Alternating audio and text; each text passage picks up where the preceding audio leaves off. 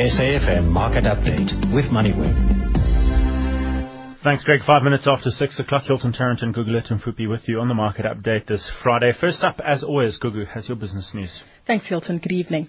Well, the government wants to hold construction company bosses personally liable if their firms are found guilty of bid rigging, corruption, collusion and price fixing by making them sign binding contracts. Economic Development Minister Ibrahim Patel says because of rampant collusion, which has rocked the industry in the recent past, the Competition Commission has received more than 400 confessions. Just over 10 billion rand was lost in gold and platinum production during the mining sector stoppages in the 2012 and 2013 financial year. An additional 180 million rand was lost in coal production during the same period. This is according to the South African Institute of Race Relations, using calculations by the National Treasury on the cost to the South African economy of the mining sector strikes. Still on mining, though, the CEOs of platinum mining firms will meet the Association of Mine Workers and Construction Union, referred to as AMCU, next week to discuss a proposed centralized bargaining structure. AMCU signalled its unwillingness to participate in such a structure in an open letter to the Chamber of Mines 2 weeks ago. Turning to the markets now, the JSE All Share Index has closed in negative territory, down by 1.2% at 38,630 points. The rand's at 8.98 to the US dollar, 13.75 to the pound and 11.74 against the euro. Gold trading at $1,501 an ounce, a barrel of Brent crude oil at $101, and the platinum price at $1,488. Thanks, Gugu. 7 minutes after 6. Wayne McCurry of Momentum Wealth, our market watcher this Friday evening. Wayne, market down by 1.25%, 38,630. Real action, though, is in gold shares. Gold shares down 4.44%. The gold price is down about 4% at just above $1,500 an ounce. Now, gold has been falling for a while. You know, as the news out of the world has got better, the gold price has fallen, and that's quite normal. The big scare today was the almost confirmation that Cyprus is going to have to sell some of their gold reserves, and that scared the market. But it hasn't changed the trend. The trend has been down for a sustained time period. Pleasingly, though, oil also coming off. Oil down 4%, the rand dollar slightly weaker, which suggests that we might see some relief in the petrol price in the months ahead. Yeah, well, everything being equal, we will see a petrol price, a small one, to compensate for the massive increases that we've seen. But at least we will see something coming through, yes. Well, no major moves on the stocks front with regard to new 52-week highs or lows, but Comair has been climbing fairly strongly over the last couple of days. I'm sure understandably so, given the fact that it's the only listed airline on the JSE now after one time got liquidated. Yeah, look, one time liquidation has benefited all of the other airline companies simply because they're getting better utilization. But the low-cost airline industry and the airline industry in general, this is a very, very competitive and very difficult industry to make money in. So I've never really liked the low cost in the airlines. It's just so difficult to make money. As far as company news is concerned, Oceana, the fishing company, perhaps best known for its Lucky Star, Pilchard's brand, they're expecting earnings up between 40 or 45%. A fairly significant jump there for a company and a sector which has really struggled. Yeah, it has. I mean, it's also one of these, very dependent on so many variables, weather, catch, licenses, and it is a cyclical food producer, so very difficult industry. But this was a good set of results, and I think that the share price has gone up about 1% today, and this has actually been a reasonably good performer over the last 4 or 5 years, despite the industry that it's in. It's gone from 10 rand 10 years ago to 80 rand. So it's actually been a reasonably good, almost 80 rand, a reasonably good performer over the time period. So, but it's not a very big trader. It's also on a fairly steep multiple, PE of close to 20. Yeah, no, it's a big PE we got here, yes.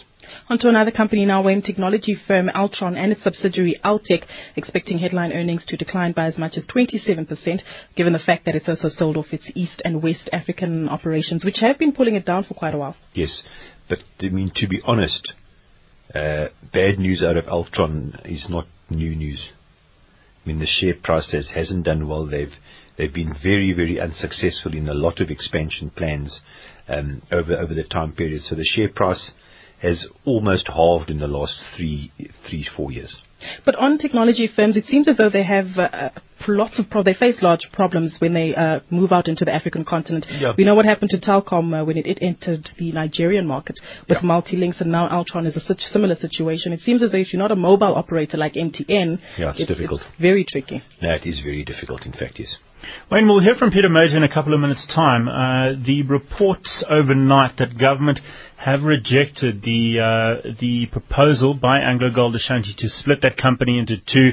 There is obviously a precedent, given that Goldfields did a very similar thing earlier this year. We have John Paulson, the famous hedge fund manager in the US, being the single largest shareholder in AngloGold Ashanti, owns 7.5% of the company. Alan Gray's right up there with over 5%. Investec Asset Management also over 5%. The PIC, basically the government pension fund, is also got 5% stake in that company. To what extent do you think these institutional investors are pushing the company to perhaps think about unbundling? It could easily be. I actually don't know, but we must look at the reason why this is done. This is not a comment on South African government or policies or unrest or anything. It's simply a comment on the South African assets are in terminal decline. There's very little gold there. It's very deep. There's a very low grade per ton, and it costs you a lot of money to get it out the ground. So what's happening is there's let's call it a declining asset as part of a whole group of assets. Now, that declining asset is detracting value from the other good assets, or the assets where the gold is better, where the costs are lower. And as a whole, shareholders get less value. So if you unbundle the South African assets from the other assets, the shareholders in total might get some better value out of this holding. But of course it will be interpreted as a vote against South Africa. It's not. It's a vote against the South African gold in the ground, the gold ore. We've been mining gold here for how many decades, hundreds of years. There's just not that much good quality gold left that you can mine at a profitable price. Well, let's take a look at industrial groups now. Bidvest, which will undertake, or rather own, completely amalgamated appliances, which produces products like Russell Hobbs as well as Sultan. This deal just has to go through some final considerations, but in a nutshell, it's complete. Yes. I guess this one isn't too hostile, eh? No, this isn't too hostile at all. So, but we'll have to see what happens with the Adcox as well. Now, today, in a relatively poor day in the market, Bidvest did okay. Bidvest is a good quality blue chip that's not outrageously expensive. That is opportunistic, but that is what capitalism is all about, and seems to be doing reasonably well with a couple of takeovers at an opportune time, or potential takeovers at an opportune time. Well, we are taking your questions on the market update. 34701 on the SMS line. That's 34701 on the SMS line. Use the keyword market, and we'll get those through. We'll get through one or two of those this evening. Those do cost R2 per SMS. 34701 with the keyword market. Gugu, you've got a question from last night. Yes, I do. It's with regard to investing. Rich Masete, who actually sent us an email or an SMS to us today, said that he has 500 Rand a month available for the next 5 to 10 years to invest. Where should he consider putting his money in, Wayne? As long as it is 5 to 10 years and is not going to be a call on the money in 6 months' time or 2 years' time, you must go into the equity market. If this is what you're starting with at 500 a month, buy some indexes. Just go and get the All Share or the Top 40 index. And then when you build up a little bit of a kitty, 4, 5, 8, whatever thousand rand, then you can look at some diversification where you start, after appropriate research, start selecting some shares and trying that way. But that amount of money, just buy the index. And that would be through an ETF? Yes. Through something like Satrix or one of the ABSA ETFs? Correct.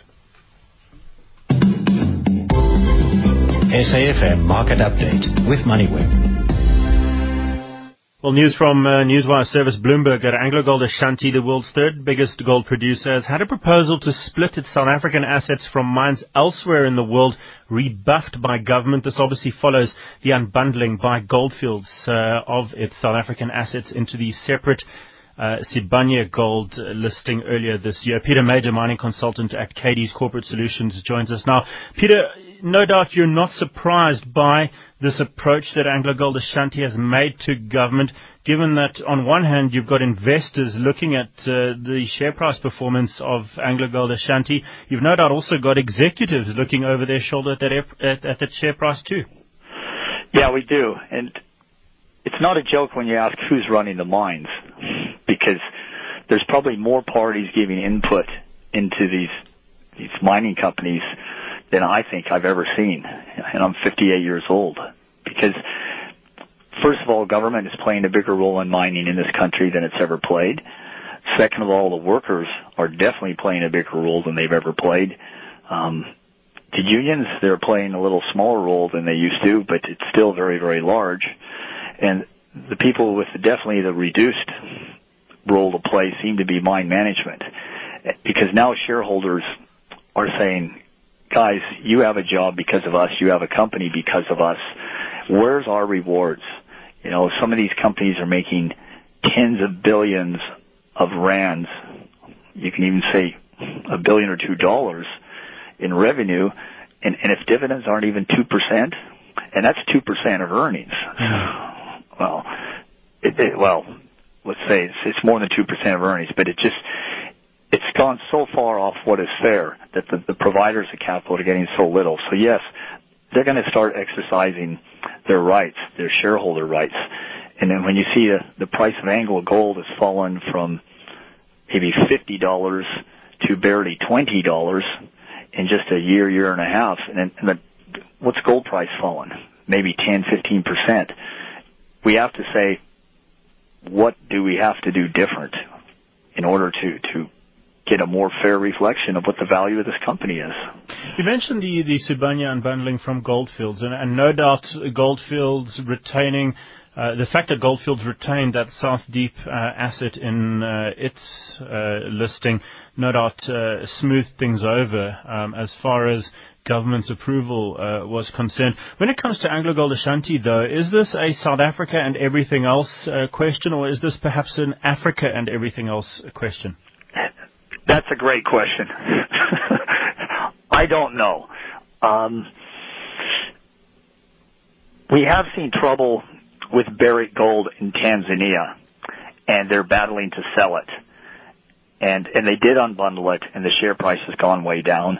But that will make the other Barrick confident that they did the right thing, because they can say, well, it's gone down on its own, but that meant it was dragging our overall company down. This problem with Goldfield strike in Ghana, it shows it's not just South Africa that has illegal industrial action strikes. It shows the rest of Africa. So we could say, gee, maybe we should have an African AngloGold and a non-African AngloGold. But there's trouble in South America as well. Australia's been a little bit quiet for a while. Mm-hmm. But yeah, there's a lot of ways of approaching this. I've heard that they've done the exercise and they've looked at the various unbundlings, but I haven't heard which one they've decided on. But we do know South Africa is about 45-50% of the earnings in NAV of AngloGold. So if I'm just taking stabs in the air, I'd say right now it looks like you have a South African division and then you have a non-South African division. But they may end up saying, we want all of Africa together and we want the non-Africa in a separate one. Peter, government obviously viewing this potential split as very negative. There are fears that perhaps if AngloGold Ashanti does split into two divisions, we might see investors fleeing. What does the precedent of Sibanye's unbundling from Goldfields show us to date? I think these government comments are total nonsense. They're uncalled for. They're not factual. They're total nonsense. The whole world was very happy with gold shares in this country when there were sanctions on this country in the 50s, the 60s, the 70s, and the 80s, because these were the best performing gold shares on the planet. They were mainly the only gold shares for a long time, but they generated continual wealth, continual earnings. Almost all pension funds had these gold shares in them for decades, and that was very important. That was a sign that they generated increasing wealth. Now, why should this government not want to have separately listed South African shares? What have they got to hide? I keep thinking, are these the same guys that brought us the secrecy bill? Why do we need a bill about secrecy? Well, what are they trying to hide? I would think this is the showcase time, And you mentioned Sibanye. Look how well Sibanye has performed. There were a lot of analysts saying this thing's going to be worth $4 or $5, and that's what it's going to trade at shortly after listing. This gold share has held up very, very well. So if government would get rid of this knee-jerk reaction that anything a big company does, especially an international company, is bad for them, they always say they're free market. Well, why don't we let the free market decide the value of these companies? I'm for it, and I'm betting almost every investor is for it. And we say we're a capitalist society, so doesn't the investor count for something? Peter, are foreigners dumping Sibanye? I've heard the foreign shareholding of Sibanye has hit a low of 3% less than what it was when it was unbundled. Now, that was about 10 days ago. But I'm very willing to put money on with anybody that at the end of May, Sibanye has a higher foreign shareholding than on the day they got unbundled. And that's a pretty loud, good message, I think. In terms of the timing of this, Peter, obviously we know Mark Cutifani, the previous chief executive of AngloGold Ashanti, has moved across to Anglo American. Right now the company doesn't have a chief executive. There are two acting chief executives. It's a bit of a catch-22. You kind of want to do the unbundling if you do decide that route, but you don't necessarily want to do it before and you guys had a chance to look at it. You also don't want to hire a new guy and then kind of force him to deal with a decision that the board's already made previously. Yeah, you're spot on, Hilton, and I think there's no rush here. I think they'll wait at least until the end of the year, and there's many good reasons for that. The biggest reason is, as you said, you've got a new CEO. Let him come in, get a feel for the lay of land, and maybe it's an internal appointment as well, but he still needs a few months to settle in. And as important, you'll see how the Sibanye and Goldfields have performed. And towards the end of the year, hopefully we've been through a couple small cycles of gold price going up, gold price coming down. So the whole world's going to have a good idea of how Sibanye's performed and how the rest of the rumps performed.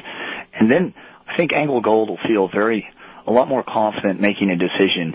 Hey, is it in our interest? Is this going to increase the value for shareholders? Is it going to make it a better company, more efficient? Or should we just leave it bundled together? And commercial reasons will make that decision, not government. Peter, it's an absolute pleasure. Peter Major is mining consultant at Cadiz. SAFM Market Update with MoneyWeb. Well, SARS has renewed its efforts in targeting high net worth individuals. There are 2,300 of them in South Africa. In fact, Commissioner Oupa Magashule told us just 2 weeks ago on the market update that SARS had done thorough audits of 62 individuals last year. This year, it says it wants to audit at least half of the remaining taxpayers it has identified for full-scale audits at the high net worth individual level. Investigative journalist Tony Beamish joins us now. Tony, one of those high net worth individuals which has attracted particular attention from SARS is Barry Tannenbaum, the alleged 12.5 billion rand Ponzi scheme mastermind. He fled the country for Australia in halfway through 2007 and is currently living with his wife at Runaway Bay on Queensland's Gold Coast. Runaway Bay, you probably couldn't make this up if you tried. I'm trying. I'll let you know in a week or two or three whether he in fact named the town himself. I'm not sure, but indeed it's quite an interesting name, Hilton, and it's fascinating how they've tackled Mr. Tannenbaum's tax assessment, and I think it gives us a clear indication how they will deal with everyone else. So it's useful in that sense for us to study and for people to know about, because I'm sure that they'll put the same amount of effort into doing the tax assessments of other high net worth individuals whom they can get in their net. Just looking at what the task team's found, this is a task team that, as you say, has spent a fair amount of time and effort assessing the tax liabilities of Barry Tannenbaum. They spent well over 2 years on this assessment. What did they discover? It was a multidisciplinary task team, and what they did is they did what all good investigators would do. First, they looked for assets. They didn't find too much. It seems to me the primary assets in his estate are, of course, monies owed by people that repaid from the scheme. They then proceeded to look at his living expenses, which are somewhat breathtaking if you look at the actual figures. Then, more interestingly, because it involves Dean Rees and Darrell Lee, they looked at payments to related entities. And I might point out those weren't just South African-related entities, they were Australian-related entities as well, a trust, a partnership, and 4 or 5 companies. Very intricate web of accounts and transfers. You pointed out in the story, which is on moneyweb.co.za today, that SARS identified 26 bank accounts being used either by Tannenbaum or on behalf of him. In terms of the tax assessment itself, what did SARS discover, and how did the assessment for tax balloon to an extraordinary amount? This is R750 million. Hilton, it's, of course, when the tax man tells us we owe R1,000, if we don't pay it, that they hit us with interest and then they hit us with penalties.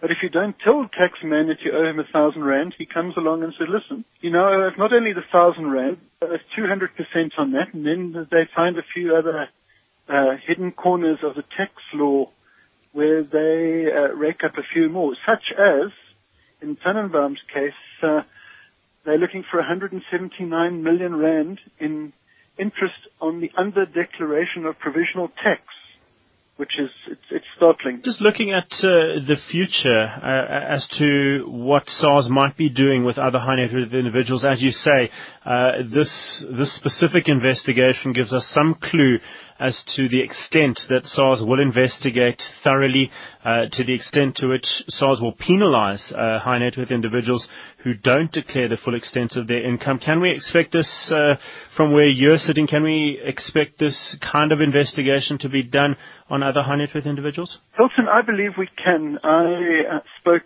in the week to a tax consultant, someone who consults frequently to South African Revenue Services, and their attitude is this. They say, firstly, they're going to do the assessment, and they're going to tax you to the absolute nth degree, and whether or not you can pay it is a secondary inquiry. So coming to SARS and say, listen, I've got no money, it's all in my wife's name or my children's name, and I'm only worth R100,000, here it is. They're going to say, no problem.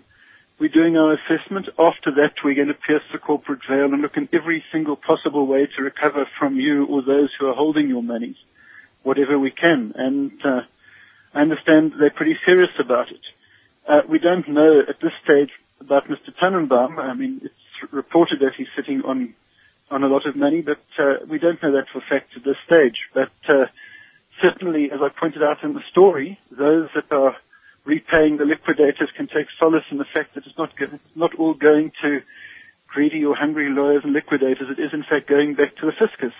That's Tony Beamish, the investigative journalist, and no comment was provided or available from SARS. SARS, as a matter of policy, do not comment on the affairs of individual taxpayers. Also no comments forthcoming from KPMG for the liquidators or indeed from Barry Tannenbaum himself. That story, Barry Tannenbaum owes SARS almost R748 million.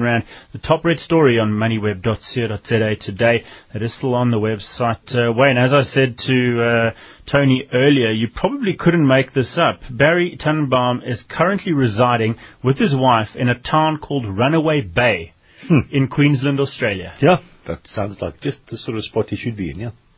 Just looking at the high net worth individuals part of things, 2,300 of them. SARS has already done a full audit of 60-odd of these people. Yeah. They've got another group of a couple of hundred that they have targeted and identified as individuals who need a full, thorough audit. Yeah. And I guess if you're one of those people, you definitely do not want any of those inspectors to be digging around in your affairs. Yeah, look, I mean, the overwhelming majority of people are honest, law-abiding citizens who use the tax laws as given by the government in the country to structure their tax affairs in the most appropriate way, and they have got very high qualified tax advisors that help them do it. So very, very few of them are cheats.